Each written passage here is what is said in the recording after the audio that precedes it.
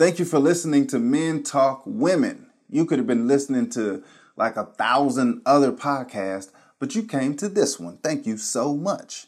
If you haven't already, make sure you go subscribe to this podcast on Apple Podcast, Google Podcast, Spotify, iHeartRadio, Anchor. It's some other ones. I just can't remember them. Wherever you get your podcast. Give us a review and a nice 8, like 9, 10 star. I don't know how high they go. I just know whatever the highest is, like give us that one. Follow us on Instagram and Twitter at Podcast Dope. And go to reallydopepodcast.com to hear extra audio from this podcast. If you want to leave some extra feedback, you can do that. You can send us a comment, or you can make a suggestion about what we should talk about next. Again, that's reallydopepodcast.com.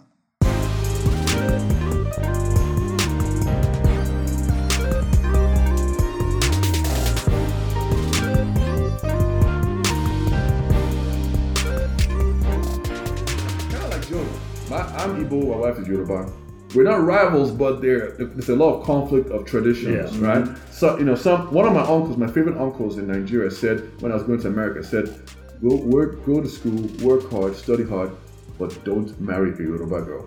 Oh, wow. That's one of the things he said. I was like, really, uncle? Really?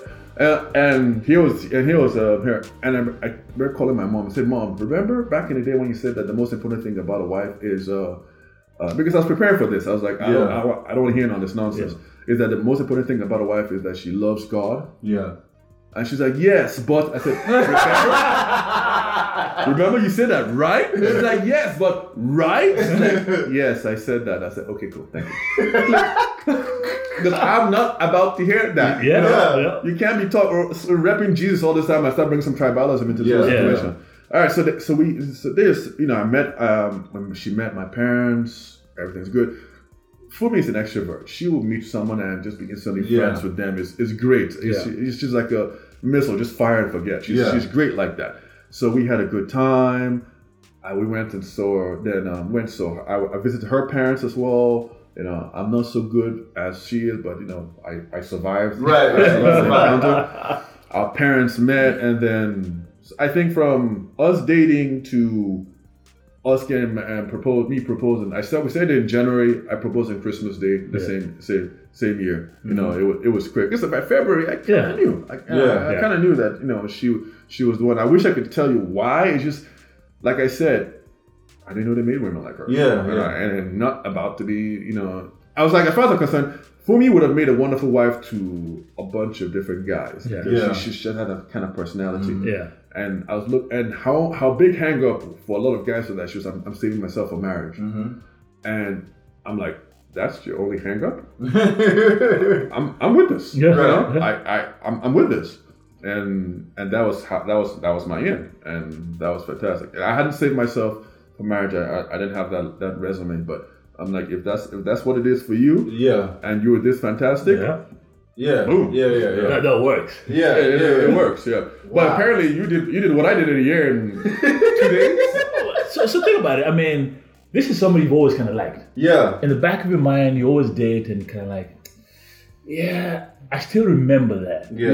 And we talk about a relationship. And she used to call me and confide to me about her relationship. So I knew about the guy she dated, and I was like, man, that's not even gonna fly, man. You're gonna be there for a few months, and I'm gonna be getting cold. So I knew what she liked. Right. I was like, she likes that, but she never really. Because anytime I tried to kind of soften the blow and just kind of start sliding a little bit, she'd pull back.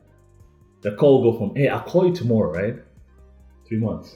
Oh, wow. So she picks up the phone and calls me and we start laughing and say, hey, man, I'm still waiting. It's been a long, that type of thing. But, so now, so here I am, right? So when my dad talks, and it's funny when you said it, my dad started bringing the tribal stuff. I said, Dad, you can't talk about whatever happened between your generation and your tribe, those two tribes, we can't bring into this. I said, I've been waiting for this for a long time. So I talked to some of my boys and I was like, these are guys I grew up with and knew exactly where she fell into my life and everything. And one of my boys told me, my cousin was like, Joe, you've been waiting for this for so long. Just club her with love, man. Just strike while the iron is hot. Don't even wait. Just club her with love. Blurs in her relationship. So we kind of do this whole at home dating, seeing some of the family, kind of doing stuff, and then now it's time for me to come back. But I'm coming back to the States, but I'm going to Ohio. Yeah. When she's coming back, she had moved to Texas by then. Okay. So now she's coming back to Texas. So the plan is, just like you, every other month we're switching. Somebody flies and then I fly. But we've never been ring shopping. But I'm thinking to myself, this coming February, I'm proposing. Yeah. This is December. So I'm back in the States in January. February you're proposing. In February I'm proposing. Okay. So in January when I'm coming in, she stayed long because she had just also kind of just come in when I was leaving. I've never been ring shopping with this girl. Right. I know she has some taste. I'm like, I don't even know how this is going to work. But I had to talk to her dad. Grandpa's told me everything. So I called up her dad and I tell her dad, hey, I was home, I met you, I talked to Grandpa. I said, oh yeah, my father told me. I said, I just want to tell you, I just wanted to get it from you also that I'd really like to marry your daughter. I said, man, Joe, that's okay with me. One condition. I'm not getting on a plane to come to a wedding in America. You're going to have to do it here. Bloody hell. So I already know what that means. Yeah. That means dowry. That means expensive ass wedding. It's an expensive wedding. So I'm like, anything for this girl, I'll do it. Yeah. But now I'm also kind of caught in between. I don't know how the traditional side stuff they're gonna need. So I'm gonna need somebody I can be, can help me figure this thing out. So as far as for the ring, I go out and get a ring and I talk to the jeweler and I said, listen, I'm gonna propose to this girl. I still am not so sure. All this time, yes, she said, let's do it. But I wasn't sure. I just wanted to make sure we engaged. And then that's the time I was going to feel comfortable. I talked to them. I said, listen, I'm going to go to Texas on the 12th of February. This is 2010. I want to propose to this girl. She says, no, just assure me that I can bring back the ring. That's return policy. So no, if it's between this time frame, yeah, we can do that. Show up to Texas. So the first thing I did, I talked to my then now 12-year-old daughter. I said, hey, I just want to let you know that number one, Daddy wants to marry her. I'm going to need you to help me propose to this girl. Okay. So kind of wrote little notes here and there. Just asking the last one. She said, Daddy, I'll take the last one. Ask her to marry you because I've never seen you this happy about stuff. And she's 12? She's 12. Okay, that's dope. Yeah. So I come, I fly into Texas, man. I'm like, yeah, I got my ring. You're just kind of holding your coat pocket because I can lose every other luggage except for this. Yeah. So I show up, but my flight is late because the thing is, I'd called around. I'd never really known the restaurants in Texas, so you're kind of just going off of what you see on the map. But my flight delayed, so I got in at midnight, and then she picked me up. So we went to IHOP in Fort Worth. For the first time, so we're sitting there. I'm hungry, so we get that late night snack to eat. Yeah. She grabs my face, and she's just looking into my face, man. And so, you gonna kiss me or not? Yes, am I getting a kiss? So what's gonna happen? So I'm glad you're here.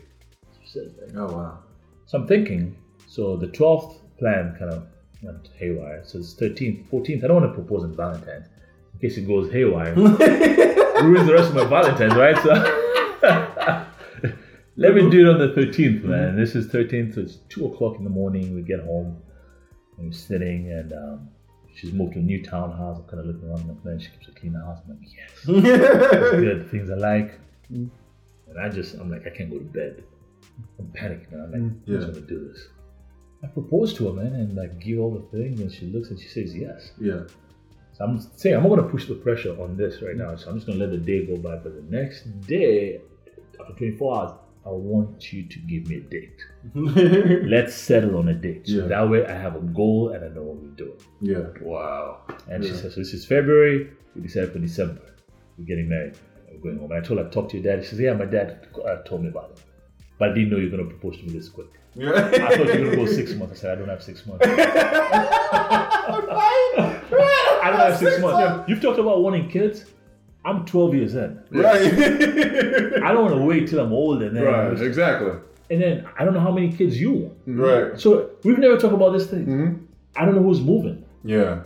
I just want, let's get something going, then I can check off the rest of the boxes later. Yeah. I mean, same thing with me. When I proposed on Christmas Day. Yeah. Our family is big on gifts. My parents whatever. Merry Christmas, Jesus was born. Word to your mother. Right. So they had gifts. So I got my ring. I refused. I told my wife I didn't have money for a ring. Yeah. I said every time we walk past a ring, I'll purposely pull her away. I'd be like, look, don't even look at them rings. I don't have the money for that. Yeah. Maybe next year. But I got the ring because I refused to have her shop. I wanted her to get a ring for her. Right. But I didn't want her to shop with the ring because if I was concerned, if I'm proposing to you, I'm going to present this ring. Right. You don't tell me what ring to bring. Exactly. You know, call it be a stubborn Nigerian man or something. I don't know what it is. But, so I brought it to her and I put it in a necklace case, not a ring case, just to go around. Yeah. So Christmas, I wrapped it, and I'm horrible at wrapping gifts. So the last gift, I gave it to her. And we were all sitting down on the couch, and I was kneeling down, not one knee, but just kneeling down, whatever. And I gave it to her, and everybody pulled out their phones. What's going on? And she's like, look, just calm yourself down. It's a necklace. And then she opens it and sees the ring, and she's like, right. And I'm like, hey, I couldn't wait. Wait. And so we got, I proposed to her in front of her whole family. And so that was December. By August, thankfully for us, we did it in Atlanta. Ooh, that was man. And because if you're an African, that wedding in Africa, especially if you live in America, I mean that's $1,000 per person to fly over, right? That's an expensive trip. That's an expensive trip, And so we bought my parents. We did it in Atlanta. We did the traditional and the church all in Atlanta, which was nice. I know, and funny thing, you talk about tribal stuff. Yeah, my dad is pretty westernized. Still an Igbo man, but and my family, we don't have any issues with the tribes per se. There's tradition different. But as soon as my wedding started, or the wedding preparation started, tradition started popping out of nowhere. My people, we do it this way. I'm like, wait. When? Yeah, when? Exactly. I've been your son for a long time. I have never heard of it. I've been in many weddings. Yeah. Why is this coming out now? Oh yeah. And on her parents' side, this dowry stuff. And now among Yoruba people, their way of greeting an elder is dobale, which is pretty much you lie down on the floor. Yeah. Right. You pretty much get down on the floor. As Igbo people, it's just a bow. Yeah. Right? So as an Igbo person, I'm like, I ain't doing this Yoruba nonsense. My wife is just giddy about, he's about to do ballet in front of all her parents. I'm like, you need to calm down. I ain't getting on the floor. I'm not getting on the floor. But I understand, I know how to get on the floor because with Joe's situation, it's going to be her parents and all their elders and everybody, their family there. You're going to have to do it. Yeah. You're just going to have to do it. I'm like, I told her, one time. So they have a picture of all of us. And it's a big deal. If you're a person, no big deal. But Igbo guys doing this thing, it's a bigger deal. It was like, hey. Right. I'm like, check all the pictures you want because it's not going to happen again. Right. Wow. And here's the thing that I thought was really crazy. I think I've told you about this before. We had the traditional wedding, the native wedding, right? Yeah. So among native tradition, I'm married. Uh-huh. We have the church wedding, right? So in front of Jesus and Holy Spirit and God, I'm married. Yeah. So we go to the reception, and then they go, oh, by the way, we still have one more tradition. We're going to take her back to her family home, and you need to come with all your elders to get her. Yes. And I'm going, hold up, I am native married. I am Jesus married. Yeah. Why are you taking my wife? To get her? To get her? I think I fulfilled all the requirements to get her. Right. So, and I'm beyond. I'm like, it's 10 o'clock. Fine. But when you say to get her, they just mean come pick her up, or you got to do something else when you get her? It's whatever they decide. What do they decide? What they decide, right? They can make it easy or difficult for you, right? The dowry is also an interesting thing. They can make it easy or difficult for you. They can tell you, to get a specific kind of food, a specific kind of animal, a specific kind of clothing. Yeah. They can make it as difficult as they want for you. I got a specific animal, man. Right. I had to go get my wife, and on the day we're getting late to church. Right. But they wouldn't open the gates, man, until the women from our side came and sang, and my brother, who was my best man, had to come and kind of bribe them so he could. I mean, it's a whole bunch of stuff, man. Yeah. Wow. They want more gifts on that day. Otherwise, the bride's not coming out. Yeah. So some cultures, they use that wedding as the big way to bring some money and bring some resources. Yeah. Depending on how big the family is or something like that, they can really dig into it. among my people, they try and do the opposite. They don't want to say we're not selling. If it's a woman, we're not selling our daughter, right? So whatever dowry gifts you give, we're going to give it back to you, so that if any stuff goes down, we're going to take her back. You know, because you don't want a situation where you go, you're beating on your wife, beating on our wife, on our child. Give her back, and she's like, I paid all this money, this dowry, expensive dowry. You give me my dowry back. Then you have a whole exchange. You're like, nah. But so we went through that. And then at the end of the night, we got back to our wedding suite 2:00 in the morning. It was late. We were tired. We were hungry. We didn't eat. And all we had was the top of the birthday cake that was supposed to stay for the first year anniversary. We looked at each other and went, nah, it's not going to last. Killed it. Just killed it, And from that day on, every wedding I go to, my brother's wedding, any friends of my wedding I go to, I'm like, I pull the guys and say, look, eat now. You're going to need to eat now. Wow. Because it's just so much stuff going on. And it's almost any wedding, so much stuff. You gotta get some food. And then in our culture, where there's a lot we call spraying, where whenever the celebrant is dancing and people come and start spraying money. You saw that. So that's a big deal. When we danced and they sprayed us $2,000 to $3,000. Oh wow! I would imagine money we just got from people just gifting us like that. So when my brother got married, I'm like, you guys are gonna dance. You're gonna be dancing for longer than I dance. I didn't realize how much money we got, and I didn't really dance as long. I said, hey, we could have danced longer. When my brother got married, I'm there. I'm not even his best man. I'm bringing water. I'm like, hey, you gotta hydrate. Keep going. Keep going. Wedding. Yeah, exactly. I think I got $5,000 just a spraying of that, and So those are the travel stuff is very interesting. Especially as we as Africans in America, some of that stuff kind of goes by the wayside. But it's interesting how those cultures still affect the marriage in ways. Because we don't know any thing about it, which was one of the reasons I was like, man, this should be really good because I know nothing. Now, did you growing up, or maybe from family or parents, was there pressure to marry an African or no? Yes. Most Nigerian parents will tell their children, you're going to marry someone from my village. Yep. Okay. That's exactly. Yeah. So imagine this. Let's say let's use Dallas as an example. That parent is saying, I want you to not marry someone just from Dallas. That person needs to come from Colleyville. Right. From Colleyville. Right? Yeah. And while in America, that's how serious it is. They'll be like, you have to marry from the village in Nigeria or Kenya, wherever it is, and that person needs to be here as well. Yeah. Because of some kind of deeply ingrained things. Yeah. Did you take the pressure? Like, did you? As a guy, I think as guys we can push it off a little bit. Okay. But I think it's more on the women. It's on the women. It's more on the women. Okay. Yeah. And see, like in my family, we're 4 boys and 1 girl. Okay. And we're from this tribe called Luo, right? Okay. And so we were home this summer, and my dad actually realized because all of us were home, and none of us is married to anybody from our tribe. Right. Okay. Nobody. And my dad actually said, "Wow, my children." As much as I taught them and everything I said were the complete opposite of what I said, including my sister. Yeah, okay. Because we pushed back a lot. Yeah. I mean, because for us, I think when you're growing up, you don't know why they tell you to do these things. Yeah. And it's just like, it doesn't matter. And what is so interesting, marriage, even for, I don't know about you guys, but in my parents' generation, the man could even tell his wife how to dress. Very patriarchal society. Yeah, it makes sense. Yeah. A lot of women did not even wear pants, jeans, whatever. Yeah. Always had the long dress. Always had this kind of dress. No makeup. Yeah. Because that's how the men wanted it. Yeah. And then was that men or the church?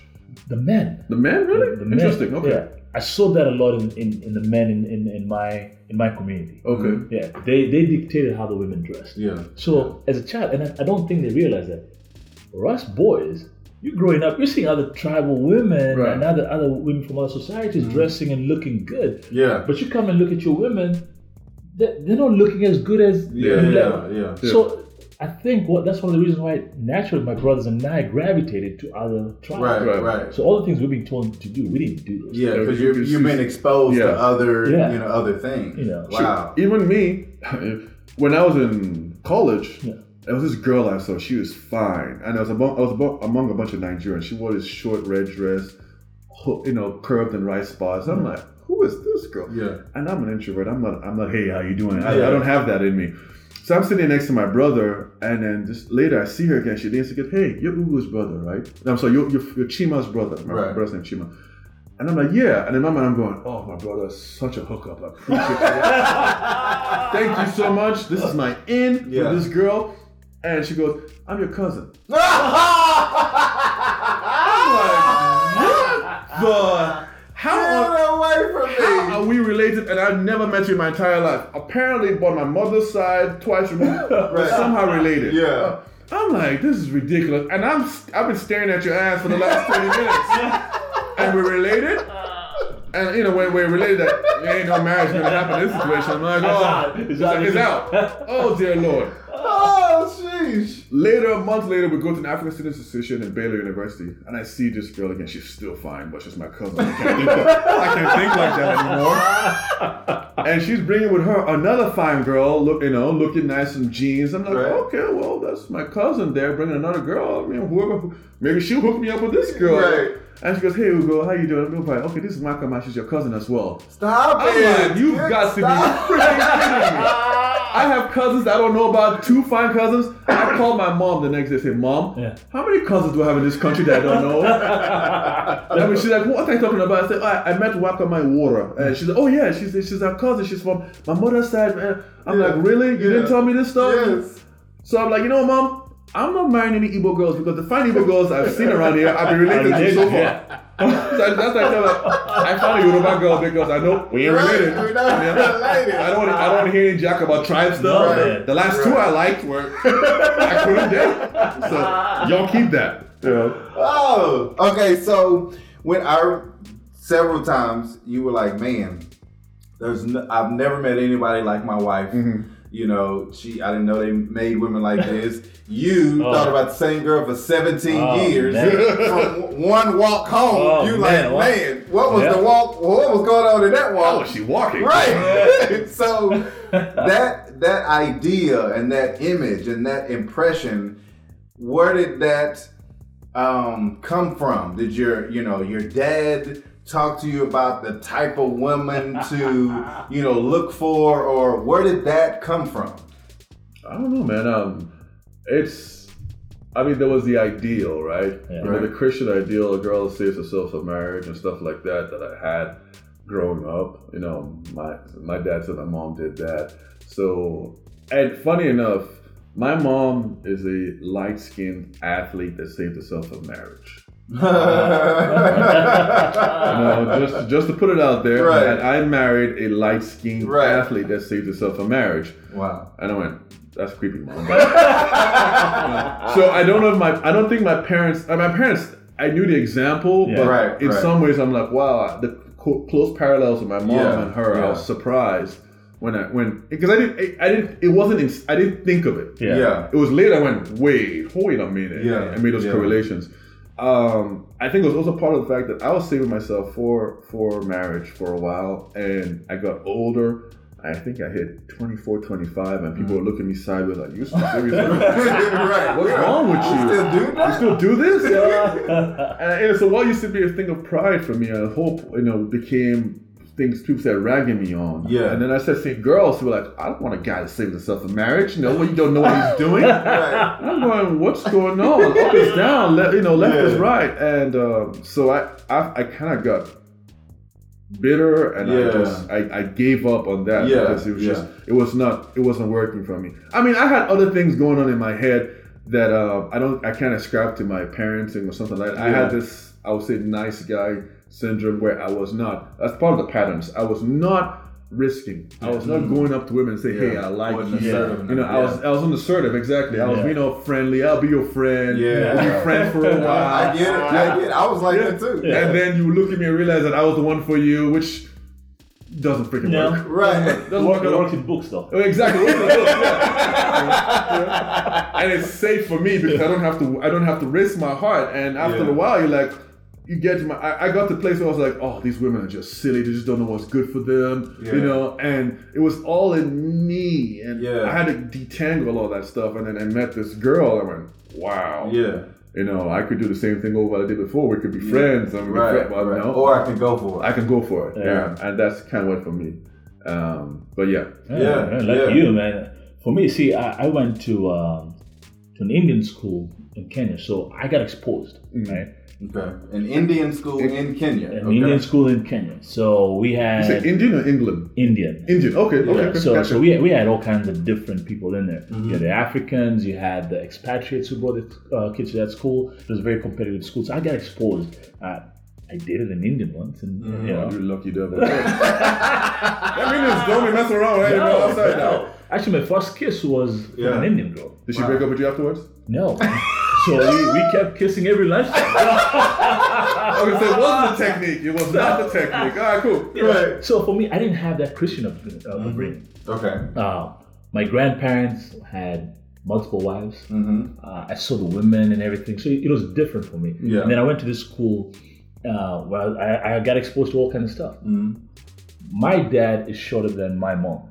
So one thing I always said, I'm gonna marry a woman taller than me. Yeah. I didn't like that look. Right? I was like, forget that. And then the other thing is because of the women how I was saying earlier on, how our women dressed. The other tribes and the other women looked better. Okay. They got themselves together, the makeup. I mean, I loved all that stuff. And plus what I saw on TV, I was like, I'm definitely not doing, you know how fate has it. My oldest daughter, a woman from the same tribe. I was like, oh, okay, so this kind of tells me it never really worked. I think it was just for the reasons for myself. But I think from the books and the things I saw, I was like, I'm just gonna get me a different kind of woman. But I got attracted always to women from my wife's tribe. I don't know what it was. Maybe it was that forbidden fruit, right? Right. I heard it every day. Don't marry a girl from this tribe. Marry a girl from this tribe. Every time I looked up, those are the prettiest in the body. And he was like, why though? Why? For what? What's the reason though?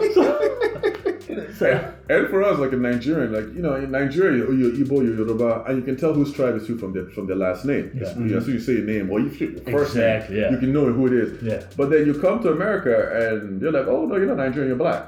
Right? And then so you're like, whoa, that's a switch. And then, but then among the Nigerians, you're like, yo, we can't waste time with this tribal stuff in America because we're Nigerian, right? You can do tribalism in Nigeria, but over here we're Nigerian. So like all of that stuff that some back home they would say you worry about. I'm like, no, you're from Nigeria, I'm from Nigeria. We're here in a foreign country. We don't have time for this nonsense. It's funny you say that. Kenyans still struggle with that. We're 40 different tribes, so even inside Dallas. You get cliques of different tribes. They got churches of different tribes. Absolutely. You know, but the guys who grew up in the city, I think that kind of was neutralized a little. Until you come back to Dallas and you start realizing, oh, I'm from this tribe. But for my wife and I, that's something we never really got into. We just said, even the way we named our kids. Because technically, the way our girls are named, the first girl we had together would have been named my mom. Second girl would have been named her mom. Oh yeah. So it kind of goes back and forth with my sisters and aunts and everything. Oh wow. But we just decided because and my wife, I like the way she said. She told her parents and her family, "I married into this tribe, so I'm going to do what my husband wants."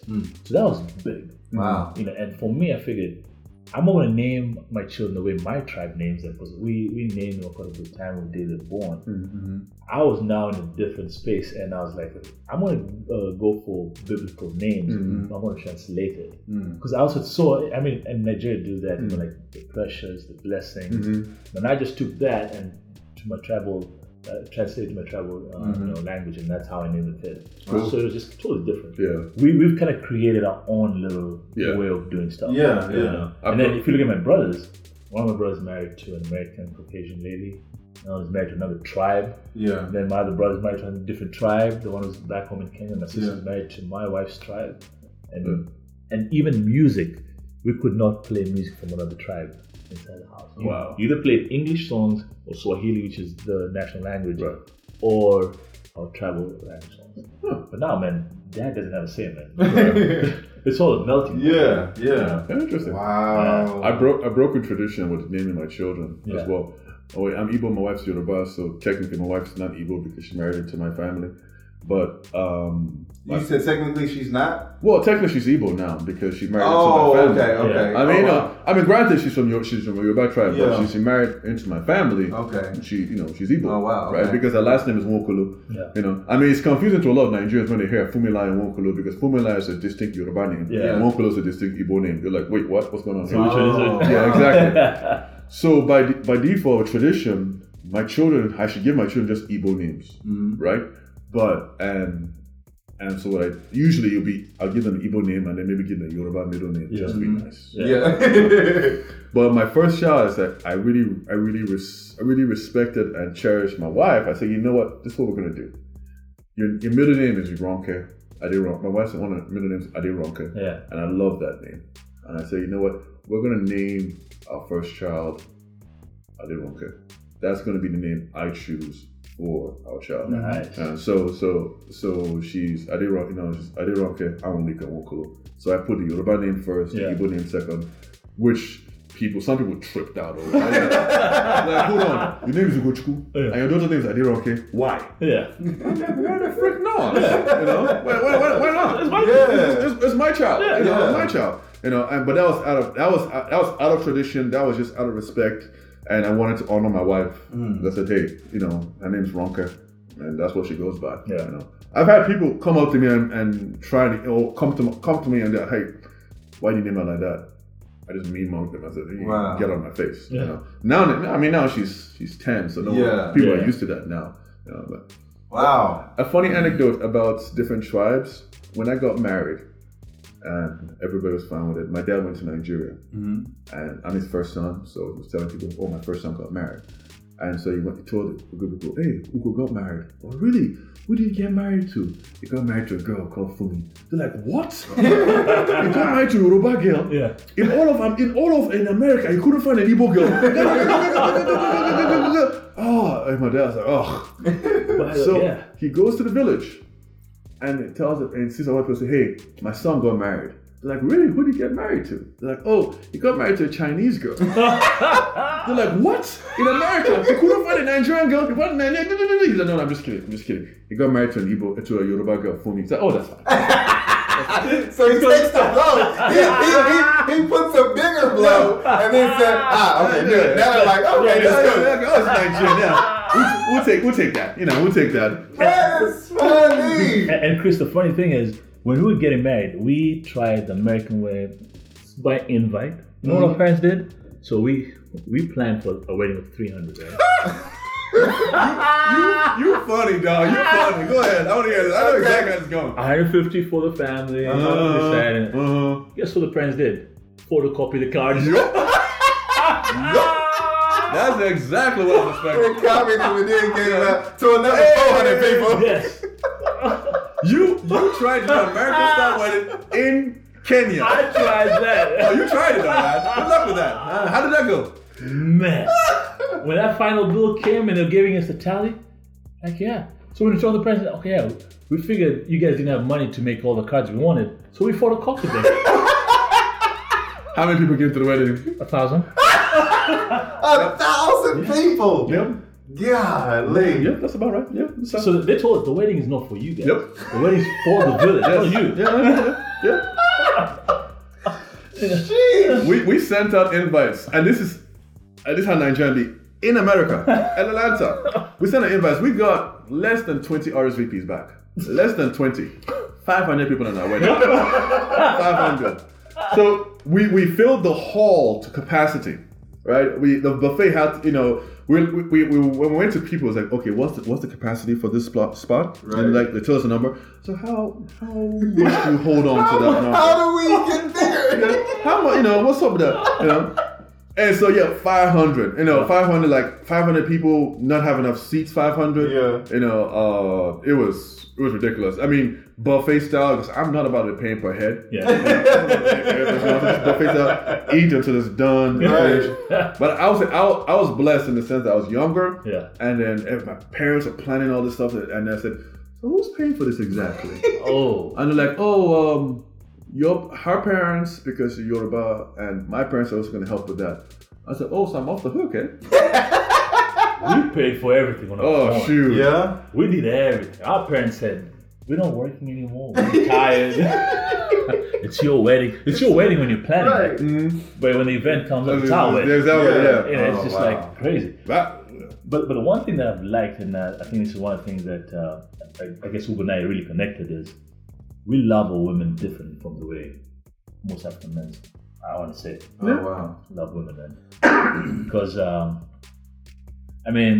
one, different tribes, right? And then the whole PDA things I was told never to do, and just having fun. Mm-hmm. Yeah, we like to have fun in America. Yeah. I didn't see that, none of that growing up. Wow. Fun for our parents was like, I got money. So my tribe, you could tell somebody with money. If I'm a man and I've made it big, I got another wife. Because I got to build that house for her. Mm-hmm. I got to build that house for another one. Mm-hmm. I could have up to 10 wives. Mm-hmm. Yeah. So if this week I'm bored of this wife, I got a timetable, man. Yeah. This week, this is my schedule. I'm in this house. I'm eating for this house. I'm in that house. And the kids call every one of the women mothers. You know? Oh, wow. Yeah. But I'm the only dad. Wow. Yeah. For me, father is from a polygamous situation. Mm-hmm. I remember he's third or fourth wife in that group. Yeah, so polygamy is just one generation away. Yeah. My grandfather had 2 wives on my father's side, and that the story for that is kind of funny. He gets married to one wife, goes to another town, I think it's Owerri, to work. Mm-hmm. And his wife sends, I think, her cousin to be someone to help clean the house while he's there. And apparently she did more than that, or he did more than that. So she comes back pregnant, and then he marries her. So I had grandmother and a step grandmother. Wow. So he had 2 wives as far as I was concerned. Wow. Okay, so last question, and we'll end it. And this is just for my own curiosity. Growing, now I won't say growing up, so maybe high school, college, when I started listening to a lot of my other female friends when they would talk about dating, I heard on more than one occasion them say either they had been in a relationship or they heard from their other friends that African men can be very like possessive, either possessive or like they tell you what to do a lot. Mm-hmm. And they don't, let you, do things, So I always wonder, because I had a friend who actually, she dated an African guy. I forget where he's from, but it was very much, she would talk about that a lot. Like he's always, you can't do this or you can't do that type of thing. So have you ever heard that? Has anybody ever said that about you when you were dating? Like, what is that about? Where does that come from? Like, what is that? Not me, per se. Granted, I didn't grow up traditionally. I would say I didn't grow up traditionally Nigerian. A lot of my formative years were, especially my high school, like from 10th to 12th grade, were in Norway. Mm-hmm. So I've had a Nigerian, European, American kind of growing up. Okay. But yeah, I think there's a lot of Nigerians, especially Igbo. I would just speak for Igbo guys, Nigerians, they have a kind of little bit of a swagger to them. They can be a little bit more, they can be cocky, they can be arrogant, they can tell, I would tell you, what, and so it might come across as being possessive, it might come across as being aggressive, in lots of situations. I think that a lot of Nigerians, a lot of Africans, I should say, that come to this country, it's a subset of them. These are guys that have to be very persistent. Mm-hmm. Are usually highly intelligent, also highly lucky, right? Mm-hmm. And that combination to leave the country, because it's not easy to leave. It's not easy to leave the country. So you're one of those three, or a combination of those three. So what you're getting here are a bunch of guys who have beaten the odds, who have been very persistent, very intelligent. So they know what they want, that they're not afraid to say it. Okay. So you get that a lot. Okay. Also, you're talking, if you're in a patriarchal society where the man is on top, especially in a lot of African cultures, definitely Igbo culture, definitely Yoruba culture. Yeah. Men are used to having the final say or saying what they think. I think in an American culture, it's moving more into a feminized culture where there's a lot more emphasis being placed on what the woman feels and what the woman has to say. And so that there's a clash there. They say, I'm a woman, you don't tell me what I want, and combined with, look, woman. So you're going to have that.